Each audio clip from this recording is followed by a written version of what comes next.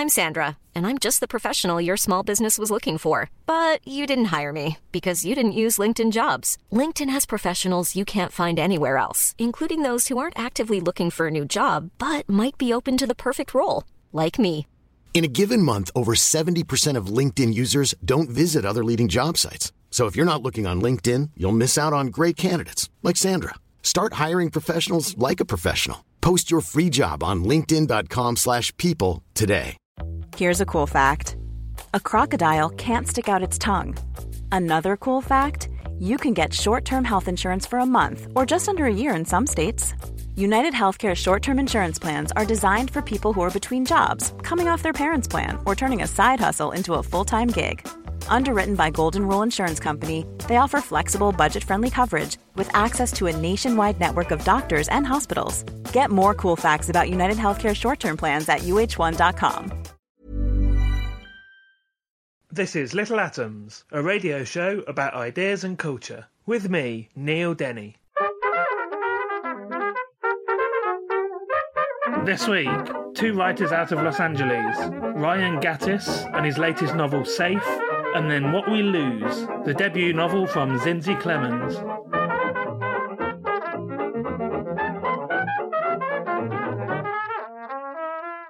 Ryan Gattis is the author of Kung Fu and All Involved, which won the American Library Association's Alex Award and the Lyra Award for Noir of the Year in France. Gattis lives and writes in Los Angeles, where he is a member of the street art crew Uglar Works and a founding board member of 1888, a Southern California literary arts non-profit. And Ryan is now the author of Safe, which we're going to be talking about today, his new novel. Ryan, welcome to Little Atoms. Thanks. So tell us what Safe is about. Safe is about a safecracker by trade in 2008 who decides that although he works freelance for the FBI and the DEA and various organizations in Los Angeles, that he needs to actually steal from some of these safes that he's used to cracking for the authorities. We find out why later, but it being in 2008 I think is important because that's when the stock market crashed, and it's definitely a guiding force in the book. I think I've been referring to it every now and again as Robin Hood noir. And Safe has, I guess it has a double meaning as well, because the characters, we'll talk about, there's two main protagonists, two narrators, and they're both concerned with the idea of safety. Absolutely. And I don't mean, wearing a fluorescent vest or that thing, but, themselves and their families and their loved ones being Absolutely. Safe. Yeah, safety, I think, in the most grievous sense of the word, personal safety, bodily safety, life or death, if you will. So, yeah, absolutely. It was fun to play with the word and the definitions of it and the implications of it, because I think that was bigger and broader and stronger than just writing about a metal box that you keep valuables in. We'll talk about the two narrators. First of all, before we talk about the two narrators, why two? Why split it? Why split the story between the two people? Sure. I think it's because there's a very elemental story structure connected to thrillers in general, in that you have the hunter and the hunted. It seems, I think, very easy and straightforward, and it was really fun to tell this story through both perspectives as they get closer and closer to colliding. So Ricky, first of all, Ricky Mendoza Jr., which isn't actually his real name. No, it's not. And he's known as Ghost, so henceforth in this interview he'll be known as Ghost. Who is he? I mean, he's only what he'll tell us he is. Right? He doesn't talk much about his past. What we do know is he's a safecracker. He's extremely skilled. He works for the highest level law enforcement agencies possible. He's also an ex-addict. He's also someone who grew up in a gang neighborhood in Los Angeles, and just through really the sheer luck of meeting someone and falling in love when he had cancer when he was younger, was he able to meet a mentor, essentially, who would actually teach him safecracking and give him a way out and a whole new life. And he also meets Rose, who... Tell us something about Rose. This is the first book, I think, that I've read that has a mixtape. Really? Yes, I think so. Wow. I'm sure there are more. I'm not pioneering any new ground, but you're very kind. Rose is someone that Ghost met, I think, when he was about 17. Met in the cancer ward at St. Francis, which is in Linwood. It's a city I write about a lot in South Central Los Angeles. I spend a lot of time there. And she managed the best she could, but passed away. Yet what she was able to do is make this mixtape for Ghost and find a way perhaps to guide him emotionally after she was gone. And it becomes almost a mantra for his life. It is his prized possession. I mean, when he leaves his car, he plays it all the time. When he leaves his car, he physically takes the tape with him every time. And I don't know, I think there's, at least for me, I think she was really the emotional grounding that he needed. And he thinks about her every day. He doesn't want to disappoint her, even though he hasn't seen her in many, many years. And Frank, her father, is the safecracker that teaches him the trade. Absolutely. He's with him for, over a decade. But Frank has no idea that Ghost and Rose knew each other. Yeah, it was always Ghost's intention never to reveal how they met. And I think there's something heroic about that, personally. So our second narrator, Rudy Reyes, or Glasses, as he's known in the book, and again, will henceforth in this interview, who is he? Oh, Glasses is a really bad dude. You know, he the way he tells it, when he was young in his teenage years, he was beaten by the sheriffs and had a pretty grievous injury to an eye socket, which necessitated wearing a very thick lens on one side of his glasses for the rest of his life, and looking a bit odd. And he also was sent to jail for that because he was actually committing a crime when they happened to catch him and beat him. But the way he says it, hey, I was a wannabe gangster before, but, after that happened to me, after I went to jail, I was a real one. And he keeps doing that. By the time we meet him, he's in his mid-30s. He has a wife and a very young baby. And his priorities have shifted. His priorities have changed. What was once all about the gang and the criminal life and trying to keep that moving forward for his boss, essentially, he really has to reevaluate his life and see what he wants. And it actually means he starts making some really difficult decisions about whether or not he's going to be loyal. And Rooster, his boss, is also a family man. They're both in this sort of similar position, aren't they? Yeah, absolutely. Rooster has a young daughter. She's a teenager. And yeah, he does everything he can for her. And I think one of the things I'm so lucky to have, I suppose, in that I spend a lot of time with former gang members, especially in South Central, especially in Linwood, is that I understand what role family plays. And I understand that, these types of things don't necessarily occur in a vacuum. I think sometimes Hollywood can trick us into thinking that acts of violence or acts of crime, only ever affect loners. And that's just not how it is. In the real world, it affects families and friends. And I think it's perhaps a truer picture of that life. Now, you say Glasses he's a bad dude. He's also one of your two narrators, and I really wanted him to succeed. Did you? Well. Yes, right on, Neil. Right on. I found him very, very compulsive, and I didn't know whether that was your intention. 100%, of course. I mean, you never know. As an author, you hope, that if you portray characters in the most three-dimensional, human way you can, that readers can't help but care. And I think that the case with this one was, can I get readers to care? That was actually a challenge for me. I thought, here's a guy who's not entirely unlikable, and he has good reasons for living and doing what he does, even though he does bad things. But I think in some ways, his journey through the book, he has slightly fewer chapters than Ghost does. It's not 50-50 split. His journey is essentially to grow a conscience and then essentially act on it. That moment of truth has to come at the end of the book, and he has to decide what he's going to do. And I think for me, that was such a wonderful challenge. And the fact that you cared and you wanted him to succeed, man, that means a lot to me. That's awesome. I want to talk a bit more about real-life gangs as we go on, but just before I forget, you mentioned Rooster's daughter, and Rooster's daughter is deaf. And so, consequently, the gang have adopted American Sign Language as a way of doing business. Yep. Was that a thing? Is that something different? I can neither confirm nor deny that, sir.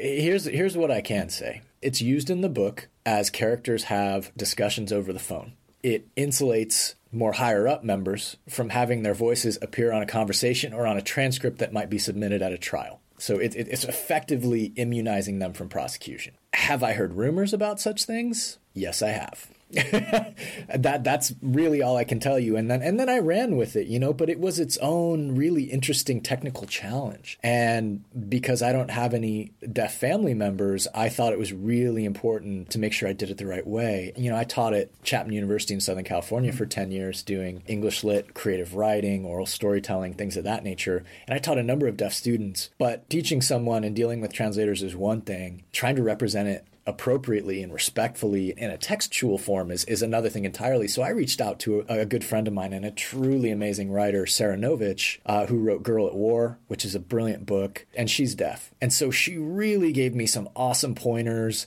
She read a few sections and I think really helped me make sure it was respectful, appropriate, on point, and at least from my point of view, even scarier, like even more real, if you will.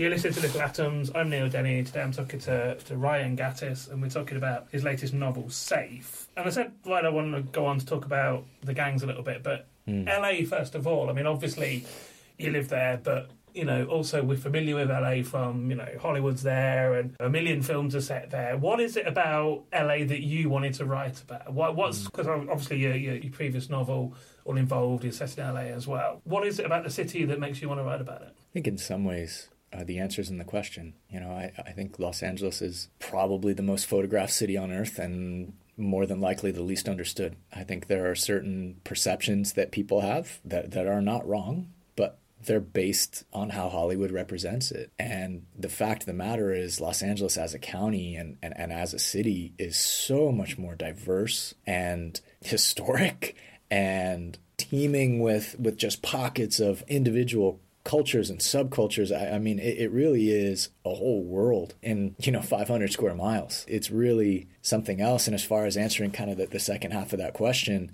I think it chose me. One of the things that I try to explain to people sometimes is that, pretty much everywhere I've ever been in my life, if I tell someone what happened to me when I was 17, when I was hit in such a way that it tore my nose out, the 2 facial reconstructive surgeries that followed, the year and change of losing all taste and smell. I'd say I tell just about anybody that story anywhere else, and I get a bit of sympathy, I get a bit of pity, or a blank look. But in Linwood, I got empathy. I was talking to people who've been stabbed, who've been shot, who've been stabbed and shot, and they had incredibly specific questions for me that I knew, like the way they were asking about my surgeries or my medication or consultations, that this was also someone who was fluent in the language of pain, of physical pain. And what I found, I think, is kind of a spiritual home and an opportunity to really connect with people in a way that I hadn't been able to before. And I'd like to think that just powers right into my writing and allows me to help characterize, a very specific criminal subculture that really doesn't talk to anybody. They have a code of silence. So it's a very special and unique gift. And I just try to respect that and just write the best stories I possibly can from that angle. And you obviously can't say too much about it, but tell us something about the structure of those sort of gangs, who they are. I mean, the book is set in 2008. And again, you've mentioned why, and I want to talk a little bit more detail about that in a minute. But in 2008, what was the gang structure like? I think maybe the easiest way to answer this question is to tell you that 1992, where All Involved is set, the 6 days of the LA riots, was very much a Wild West scenario, because you had estimates conflict, but we're looking at roughly 110 to 150,000 gang members in Los Angeles County. And you're talking about maybe 8,000 law enforcement agents, completely outnumbered, completely outgunned. In 2008, because of what happened with the riots, among other things, you're looking at an almost total evolution of that system. It's no longer about street gangs. It's no longer about drive-by shootings. We don't hear about those anymore. They do exist. There's a few every now and again, but not to the level they were. I think in many ways, there's just been an evolution into more of a mafia system where it's far more about business. It's about keeping it out of the street. It's not about wearing colors anymore. It's not about wearing a certain uniform. It's not about getting tattooed and signifying anything. It's only a professional means of making a living. It just happens to be in a criminal sphere. And I think that to me is scarier. But, I get asked all the time, why is LA so much safer now? Well, it is and it isn't. It's safer for bystanders, but is it safer in every room? No, of course not. And so now, this book's set in 2008. We're nearly a decade later now. So how have things evolved since then? That's actually something I can't talk about, and I'll tell you why. Because when I first sat down to talk with some people about All Involved, and, I ended up giving that TED Talk about sitting down with the guy in Linwood, and like the second or third meeting after that, he made it really clear that I could never write about how things are now. In fact, 2008 was pushing it. We were having some conversations about it. Thankfully, there was some relenting there on his part. Otherwise, I wouldn't have written it. But I think that's mainly because tradecraft has evolved, that there are a lot of different ways to deal with digital items and digital surveillance and things of that nature that some folks whom I speak to would just rather not have that information out there, even in a fictional context, and I have to respect that. And indeed, we're just at the beginning of that in this book, aren't we? Because they're putting their mobile phones into bags with magnets because they think that's going to do something. So 2008, okay, so you've basically just explained one of the reasons why it's set in that year. Because yes, sir. That's what you could get away with. Indeed. But also, as you mentioned, it's also the year of the financial crash. And that actually, particularly the housing crisis, plays a part in the story. Tell us again what happened with the housing crisis. Sure. My gosh. I'll tell you this. There are people far smarter than me who are better able to compartmentalize it. But from my point of view, I can tell you that an awful lot of money was being loaned to folks who maybe shouldn't have been loaned to at extortionate interest rates. And when financial groups like Bear Stearns made terrible bets on real estate, basically packaging good loans with terrible loans that were bound to default to the point that they didn't even know which was which, the whole system started to unravel. And unfortunately, that meant an awful lot of people started losing their homes, even people who had refinanced, at one point even paid off their houses, but maybe they took money out against it in order to do one thing or another. It is just terribly sad, and I think it hit LA County pretty hard. It hit the United States really hard, and I wanted to find an interesting way into that. And I guess this is how I get around to this Robin Hood idea of someone trying to take in order to benefit others. And you mentioned, obviously, All Involved, your previous novel, which is 92, those riots. And then, obviously, this financial crash happens in 2008. I guess, again, it's a number of years later, but presumably it stops any sort of recovery that might have been happening. The riots do actually. The legacy of the riots appears in this story as well in a small way. But even still now today, what is still the legacy of those days in Los Angeles? And especially, I suppose we can also talk about what the riots were about. The riots obviously started because of the way that the law enforcement was behaving, and it's so complicated. I mean, you've asked an amazing question. I don't know that I can soundbite it for you. We would have to do a whole new podcast. But I'll say this, just to kind of shrink it down as much as possible, the legacy is most people understanding there's a massive need for communication. There was a segregation of communication that occurred where, Korean Americans weren't having profitable dialogues with African Americans. That was one of the key spark points within neighborhoods, within what happened in Koreatown. The legacy now, I think there are a lot of emotional scars. To this day, I can walk, a street, and if I meet somebody I know has lived in LA forever, or who basically says as much, I'll always ask, hey, where were you during the riots? What was going on? Everybody has those stories. It's really very much in the fabric of Los Angeles. We always remember. I mean, it was recently mentioned in the LA Times that over 50% of people in LA think it could happen again. Absolutely. So that that will tell you, I think, the kind of role it plays in the psyche of the city and in the citizens of the city. But at the same time, there have been some benefits of sorts in that, so much burn, it created an opportunity for regrowth and regeneration. I mean, Koreatown has had some really amazing new things built there, and it's tough. That's a double-edged sword. You have elements of gentrification and people who've lived there for years being pushed out, but you also have ways of getting more people jobs. And so it's, again, this incredibly complicated thing. When you have that many moving parts, when you have that many human beings involved, it's never going to be easy. It's never going to be simple. But I think it's just something that continues to be a guide as LA moves forward into the future. Just one more thing for me there. Can you tell us something about Ugla Works? Yes, absolutely. It's a crew, gentlemen, just amazing artists. We mainly do murals. That's initially how I met them. They grew up doing graffiti all over LA County. Now we work for the city. We do a number of city and county projects. Our latest project is actually in Linwood, and we've been working in concert with the Linwood Union Gallery, which is the first art gallery in Linwood. I mean, we're so proud to be working with them, and we've got students from Firebaugh High School and Linwood High School from both art programs painting a mural. And the students who painted it basically get to use that as CV material. They can actually go out and get jobs with having done the work. And something like that just makes us so proud and happy, and we're hopefully going to keep doing that work. Brilliant. So Ryan, just to finish it off, can I get you to read a little bit of Safe for us? You can. It might be rough. I've actually never read it out loud yet, so this is the first place this happens. Consider this a practice. This is from chapter 7, and the narrator is Glasses. There's always that one story. The warning story that happened to somebody that everybody knows, and it keeps other fools from getting the smart idea of stealing. For stuff like this, it all comes down to this fool named Cuco. Everybody knows Cuco now. He's cautionary, a super special example. What happened was, he used to work for a Southgate crew. Back in the day, he ran a house for them. First it was for pimping girls, but then he moved up to a little spot on the edge of Cudahy, and it was mostly drugs, but some guns too.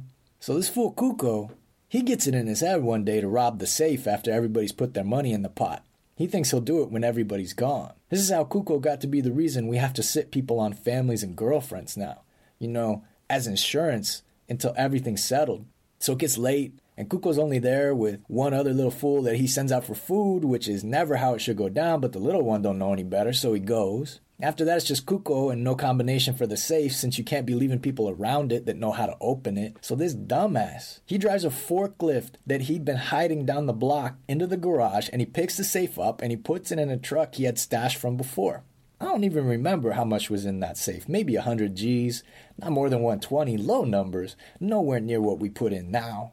Anyway, this fool gets in his truck and drives it over to his girlfriend's spot, and they decide to celebrate there. Just real quick, a little bit of perico for heisting it right. Never mind that he hadn't opened anything. Hasn't even gotten anything real in his hands yet, or they didn't even tie his loose strings up. Back at the spot, the little homie walks into an empty house holding a bag of food. Nobody's there. Not in the kitchen, not in the back room, definitely not in the garage. He saw all the money go into the safe, so he knows something bad happened, but he don't know it's Cuco that did it. For all he can tell, somebody rolled in, kidnapped Cuco, and took the safe. So he makes a call.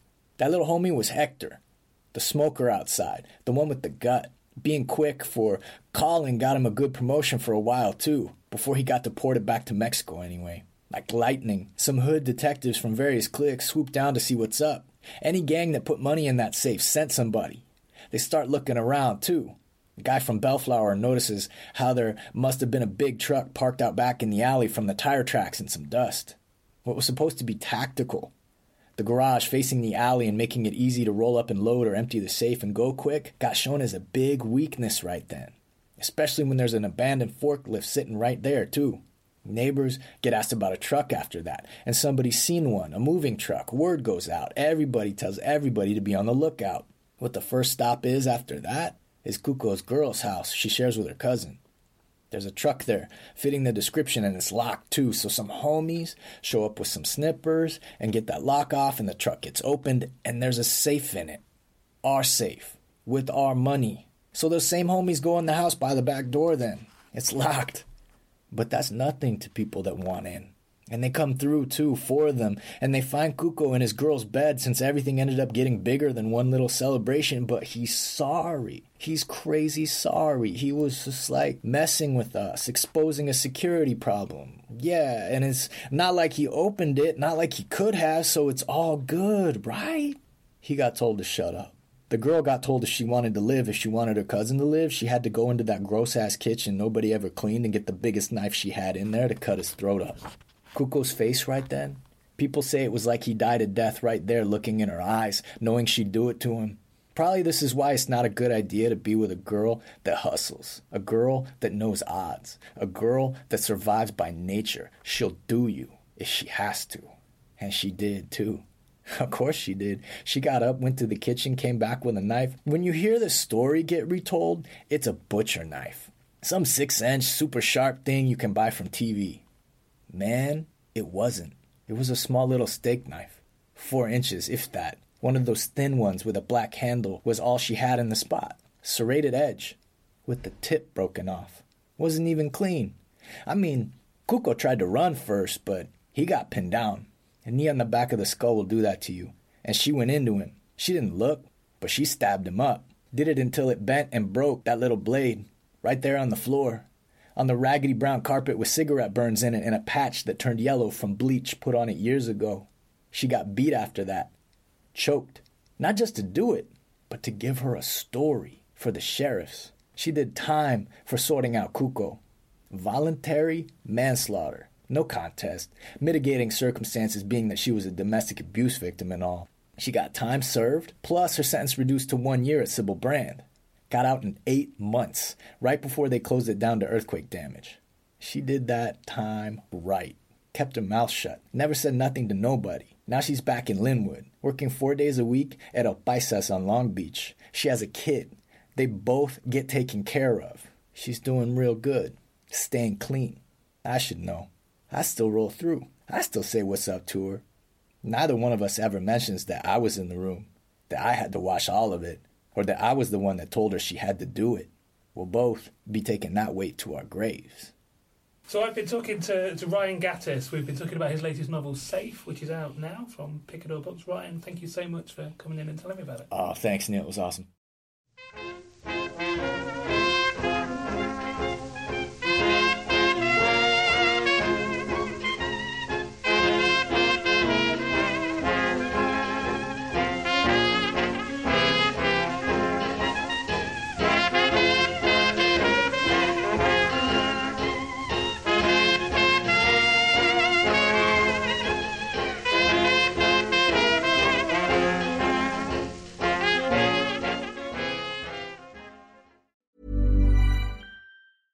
Selling a little or a lot? Shopify helps you do your thing however you cha-ching. Shopify is the global commerce platform that helps you sell at every stage of your business. From the launch your online shop stage to the first real-life store stage, all the way to the did we just hit a million orders stage.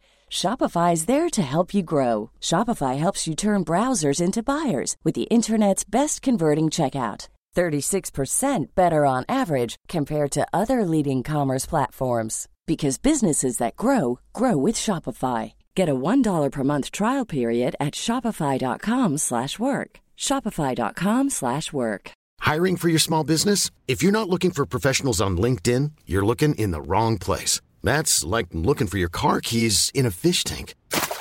LinkedIn helps you hire professionals you can't find anywhere else, even those who aren't actively searching for a new job but might be open to the perfect role. In a given month, over 70% of LinkedIn users don't even visit other leading job sites. So start looking in the right place. With LinkedIn, you can hire professionals like a professional. Post your free job on linkedin.com/people today.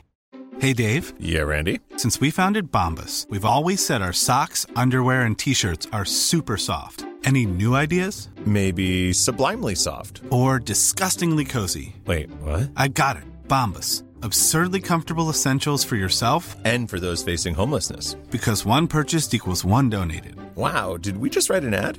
Yes. Bombas. Big comfort for everyone. Go to bombas.com/ACAST and use code ACAST for 20% off your first purchase.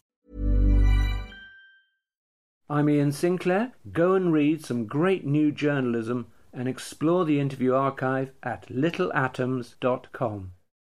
Zinzi Clemens was raised in Philadelphia by a South African mother and an American father. Her writing has appeared in Zoetrope, All Story, the Paris Review Daily, Transition and elsewhere. And she is a co-founder and former publisher of Apogee Journal and a contributing editor to Literary Hub. She lives in Los Angeles and teaches at the Colburn Conservatory and Occidental College. And What We Lose, Zinzi's first novel, we're going to talk about today. So Zinzi, welcome to Little Atoms. Thank you, I'm glad to be here. So how would you describe What We Lose? It certainly takes a little while. It's hard to kind of do it in one sentence, but I think the simplest description I've arrived at is that it is about a young woman who is dealing with the death of her mother in light of her life moving forward and her forming her own family. And the book is about her reflections on that loss and how it impacts her identity. So this is Thandi. She's your protagonist in this book. Tell us something about Thandi. Who is she? She is the daughter of a South African woman and an American man, much like myself. And she, over the course of the book, we kind of see her grow up. And part of that growing up is, again, kind of dealing with the loss of her mother in the past. She is constantly navigating and trying to figure out where she belongs in the world. And I'd say that that's sort of her defining struggle, at least in this book. And she grows up sort of between many different worlds and sees herself as an outsider and is just looking for a place to fit in. And so she's South African mother, American father. Mm-hmm. She's also quite light-skinned. Towards the beginning, when she's at school, a classmate describes her as not really black. Mm-hmm. Tell us something about this identity of her not fitting in between both worlds. Mm-hmm. Well, it occurs on many levels. So, the fact that her complexion is perhaps what we may not think about when we think about an African-American person. In this case, she's African-American. That's just one facet of her identity that sort of doesn't fit. So actually, the passage that you mentioned where the girl says that she's not really black, that has meaning on a couple different levels. So physically, that's one of them. But I think most powerfully, probably for people who have had a similar experience, it's about not fitting into a cultural idea of what a black person is like. And really, statements like that are really meant to reflect more on the people who say them, right? Because those are the people with ideas that are restrictive. Thandi is just being herself. And you kind of see that in different ways. It happens in different ways throughout the book. But she's the kind of character who sort of internalizes things and thinks about them and observes how other people act in response to her. And so that's why a lot of the book is internal, because she's trying to figure out what she believes and what she doesn't and who she actually is in relation to what other people think she is. Now, you've just described Thandi in terms of her position, what she looks like, etc., but you're also describing yourself. Mm-hmm. And, that goes a lot further in terms of, the roles of the mother and the father in the book. And I suppose all the way through this interview, we're going to be talking about various aspects that could cover both Thandi and yourself. So let's talk about to what extent the book is... Because, first of all, it reads like a memoir anyway, because... there's photographs in it, there's diagrams and things. It's fragmentary in a way that it's almost like a diary, but we'll sort of get on to why that might be later on, because that sort of mirrors the sort of experience of grief in its fragmentation. But to what extent is this book, I don't want to say autobiographical, but how much of you is in it? That is a question that I sort of answer differently almost every time it's asked, and it's asked frequently, and it's because there's not a simple answer to it. So there are autobiographical elements. I think my identity does show up in it, although it doesn't completely represent my identity, and I think that's important for people to keep in mind. There are important departures. One of which is in my life, both sides of my family are immigrant, and I don't talk about that other identity in the book. That's not a part of the narrator. A lot of the things that happened to the narrator did not happen to me. But I think, also when we talk about fiction, I think that we have to be kind of careful to analyze it sort of as it is on the page. So I try to, kind of emphasize that where I end and Tandi begins is almost besides the point. I think on a craft level, the stories that really appeal to me are the ones that feel raw and real. And so when I was writing the story, I think the most important autobiographical part of it is what happens in the book, which is that the mother dies, and that's something that happened to me. And the way that I wrote the book it was actually based off of some notes that I took while I was going through this. And that was a really important decision as a writer for me, to sort of present those experiences as they were, because I thought sort of on a political or conviction level, it was important to tell the truth about what I saw. There are parts in the book where I reflect on how cancer is sort of spoken about and presented in the media, and what I saw on firsthand was something very different from that. And I think that the truth about what this disease is like, in the States particularly, is something that's important to other people that are going through it. It's also important, sort of politically. It's kind of a coincidence that this book has come out at this time when we're going through such a massive struggle in the United States about healthcare, and particularly about inequality in healthcare. So to tell that truth, that, as I say in the epigraph, that even though the incident rate across races is the same, Black people, Black women, as they in the epigraph, it's specifically addressing breast cancer, die from it more. And there's a reason for that. And I wanted people to think about that and think about some of the mechanics behind it. So, again, from a craft perspective and the way that I constructed the story, I think that's where that feeling of authenticity matters. However, I think when people approach the book from a sort of critical standpoint, I think it's really important that they approach it as literature. And, I'm someone who's also written criticism myself. I teach students how to analyze literature. And I think you get into some kind of sticky places when we read too much of the author into the novel. But nonetheless, you have made that decision to write about something that really happened to you in, like a major life event. And about a character that is very similar to you. You could have, chosen to write a memoir about what happened to your own mother, or a completely fictional novel. So you've made that decision to combine the two. Yeah, I did. And, the reason, honestly, it didn't really occur to me to write it as a memoir. And I think this is an important question, too. I wanted to express what this experience felt like, not only, to have a parent that you lose to a very destructive disease, but also, some of the angles of identity. And I wanted the freedom to tell that story in whatever way I wanted, which is why I chose fiction. And, if you can kind of imagine where someone is at when that happens, it's almost like telling the story just straight as it happened is limiting in a lot of ways. And I think, the kind of psychological explorations were really important to me, and some of the things that I explored through characters, that was really important to me. But perhaps counterintuitively, to tell that truth about what happened, the way to do it for me was to do it through fiction. Let's talk about, I want to talk about both Tandi's mother and father, but her mother particularly, who is a major presence in the book, like a force of nature, but also obviously, a massive absence from the book as well, because the story is about her loss. Tell us about who she is. So, the mother character, she is a big character. I've been told that she kind of takes over the novel.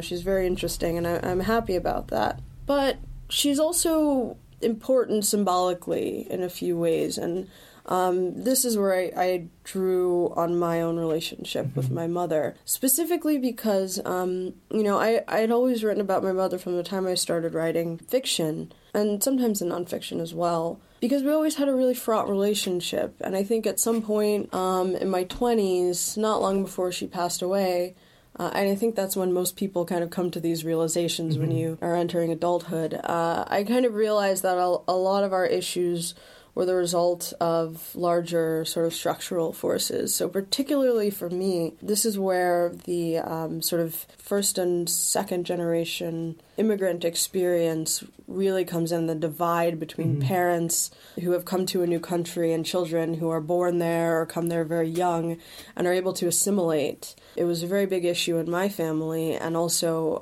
we had an expat community around us, and I saw a similar thing happening with those children. And what happens is, specifically in my case, my mother had a really intense, very violent experience in South Africa that brought a lot of fear in her. And my parents decided to raise us in a very safe, homogenous town. And, that in some ways she was still living in the old world in her mind. And, this is where we get like these jokes about, immigrant parents who still cook all the same food and they don't want to go to the new grocery stores and, they kind of have these strange customs.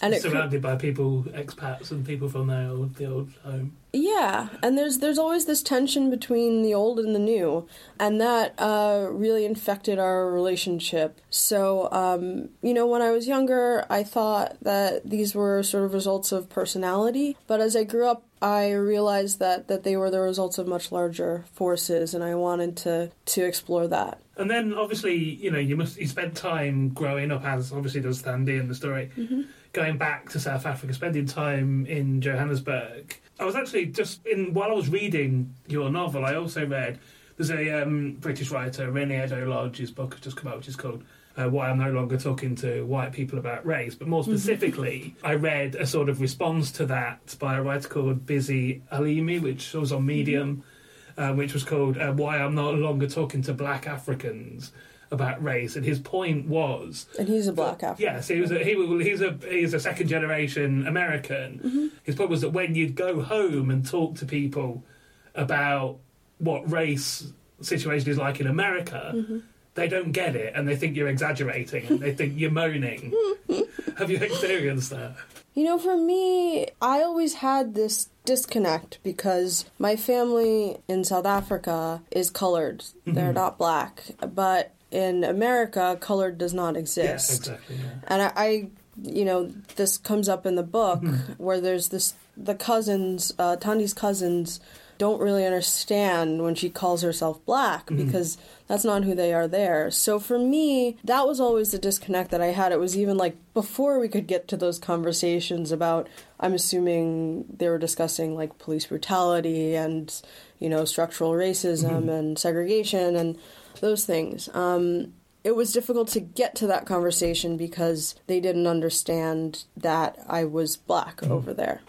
So there is a huge divide, and I think a few other writers have explored it also, like in Americana. That's something that Chimamanda Adichie explores. The writer Yaa Gyasi wrote an op-ed in the New York Times where she said the same thing. Although she's not mixed race, she questioned whether she was black because in Africa she's not black. Everyone is black. They're just people. And then if I'm maybe interpreting correctly, I think another part of it may be a function of privilege. So perhaps when these people were having conversations in Africa and they were saying, oh, things are really bad. But from that vantage point, things look very good in America. Yeah, absolutely. And it's very difficult to understand that there's still a lot of oppression going on there. And that's something that I've kind of struggled with myself in knowing how to kind of place and sort of compare them. But yeah, I think the more that you can kind of acknowledge that there's a real fundamental difference between countries and especially between continents, you can start to kind of speak the same language. But first you have to acknowledge that there are very big differences between how these issues are treated.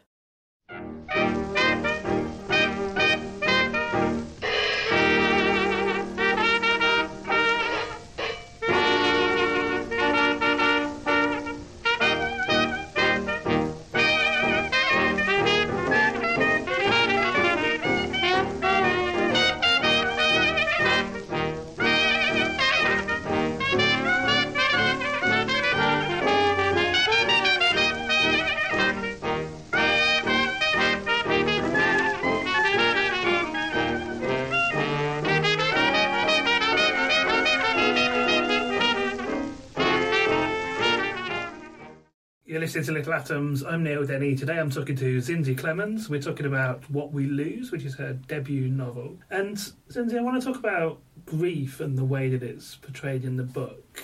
As we mentioned earlier, the book is written in often very short sections. I hesitate to even call them chapters because often there'll be just a line or a paragraph. There's also flips backwards and forwards in time as well. It sort of, I think, echoes that sort of dislocation and loneliness that one feels when one has lost a close relative. And I just wondered if that was your aim. Yeah, it was, but when I sat down to write the story, I really didn't know how it was going to turn out. I had no idea what the form would be. So my process was that I started from these vignettes because that was really, like, writing them in really short pieces felt the most true. Like you said, because, when you're going through grief, you isolate, your thoughts become more disjointed, and you are thinking more associatively than chronologically. But as far as how the entire book is structured on a whole, after I wrote those small pieces, I experimented a lot with how they would be ordered, with, like, whether to go back and forth in time, how much space I would put between them. All of those things were not clear to me, and I just kind of switched things around a lot until I arrived at something that felt good. I still to this day don't know if I've told the story in the best way, but that was as far as I could get it. That was the best I could do. And indeed, apart from a slight structure, you could imagine it in a different, or you could shuffle it, a lot of it, and read it in a different order, certainly. And again, I mentioned that you've chosen to put photographs. The photographs are often, associated with, because there's asides about politics both in America and South Africa, so the photographs are not necessarily supposed to represent Thandi's memories, but are just almost like found items that she just decides to put in, almost like diary-like. Tell us about the decision to put diagrams and graphs and photographs in it. Well, I've always done that. So until college, I drew quite a bit, and I've also done graphic design, and I'm just a visually oriented person. So especially I think this is also another function of grief. A lot of this book is about what we can say and what we can't say. So part of what I'm trying to say in terms of grief is that it's very much an experience beyond words. And so sometimes it only felt right to include an image because I didn't have the right words for it. And to me, that felt true to what was going on in the narrator's life. There's also moments in the book where, there's a point in the book where, I can't remember the actual context of this, but there's a quote where somebody says something about people who are grieving need to be touched. And so there are many scenes where Thandi indulges in, often ill-advised, the best way I can think to describe it is grief sex. Is it there? Tell us about it. It's a great description. Totally accurate. Yeah, so I think that's something also that people have been through it might recognize. One of the most difficult things about loss is the way in which the world keeps moving even though you don't want it to, because the more time goes on, the more you forget that person is gone. And part of that is that life keeps going, and sex is part of life. A sex drive is a human thing. You cannot stop that from happening. And so personally, this was another detail that came from life that I found surprising, that your sex drive does not stop. And often, like you said, because you do kind of hunger for intimacy, people can become quite reckless, indulging in grief sex. And I think it's absolutely a part of it, and I wanted to make sure that was in there. I wanted to go back to your wider writing as well as this novel, and we talked about this idea about the particular cultural position of feeling slightly like an outsider in both societies. How does that... that must be something that helps your writing, I guess. Yeah, so, I think all writers, or at least all writers, all good writers in my opinion, but I don't think I'm the only one with this opinion, are outsiders in some way. So in order to observe, you have to be physically apart. And outsiderhood can be attained through identity. I think a great example that someone actually raised at a reading is James Baldwin. And I think the reason why he was such a great observer of American life, especially at the time that he was that he was not only black, but he was also queer. So he was able to observe things within, the wider culture, but also within blackness very accurately because he was marginalized. So either it happens through identity or through personality. You know, writers tend to be quieter. They tend to think more before they act. And so I think in my life, that experience that I had of being an outsider in many different ways is what made me predisposed. Because especially when you are, you know, sort of a party of one, the world is a little bit more scary for you. So you don't jump in. You have to think a lot more. And instead of just, you know, that happening with one group, you have to do it all the time. So I'm very used to doing it. And for me personally, that's definitely what made me predisposed to this kind of career. Okay, just one more final thing from me, and then I'll get you to read some if you would.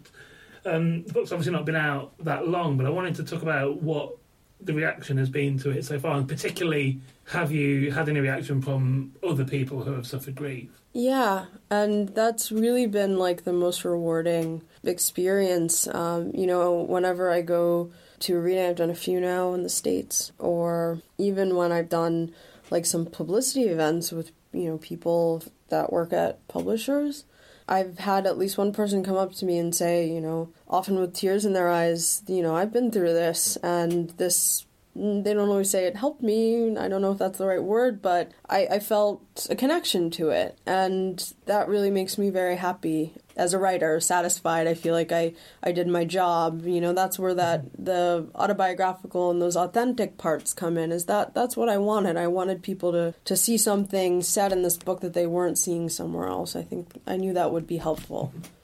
Can I get you to read us a bit? Sure.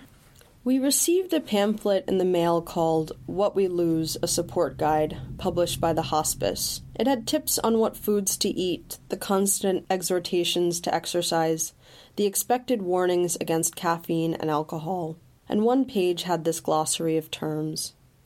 Grief is a response to loss. It is a process describing how one feels and thinks. Mourning describes how a person expresses their loss. Bereavement is the event of loss. It is also a change in status, when a husband loses his wife and becomes a widower, or a child loses a parent and becomes an orphan. I lingered on that word, orphan. An orphan was always a person without parents, without roots. I had one parent, and one was not none. Orphan, noun, a young animal that has lost its mother. One deprived of some protection or advantage, such as orphans of the storm. A child deprived by death of one or usually both parents. But the condition isn't mathematical. The loss is what creates the condition. It's not the fact of one parent, but that the loss has occurred.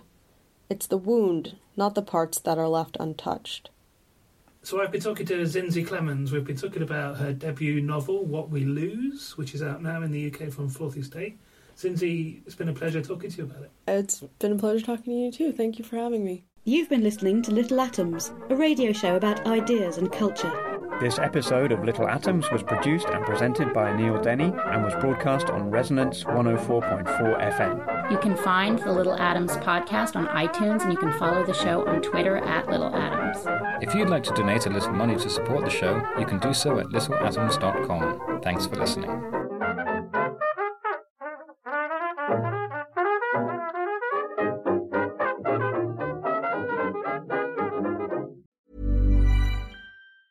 Hi, I'm Daniel, founder of Pretty Litter. Did you know cats tend to hide symptoms of sickness and pain? I learned this the hard way after losing my cat, Gingy. So I created Pretty Litter, a health monitoring litter that helps detect early signs of illness by changing colors, saving you money and potentially your cat's life. Pretty Litter is veterinarian developed, and it's the easiest way to keep tabs on your fur baby's health right at home. Go to prettylitter.com and use code ACAST for 20% off your first order and a free cat toy. Terms and conditions apply. See site for details.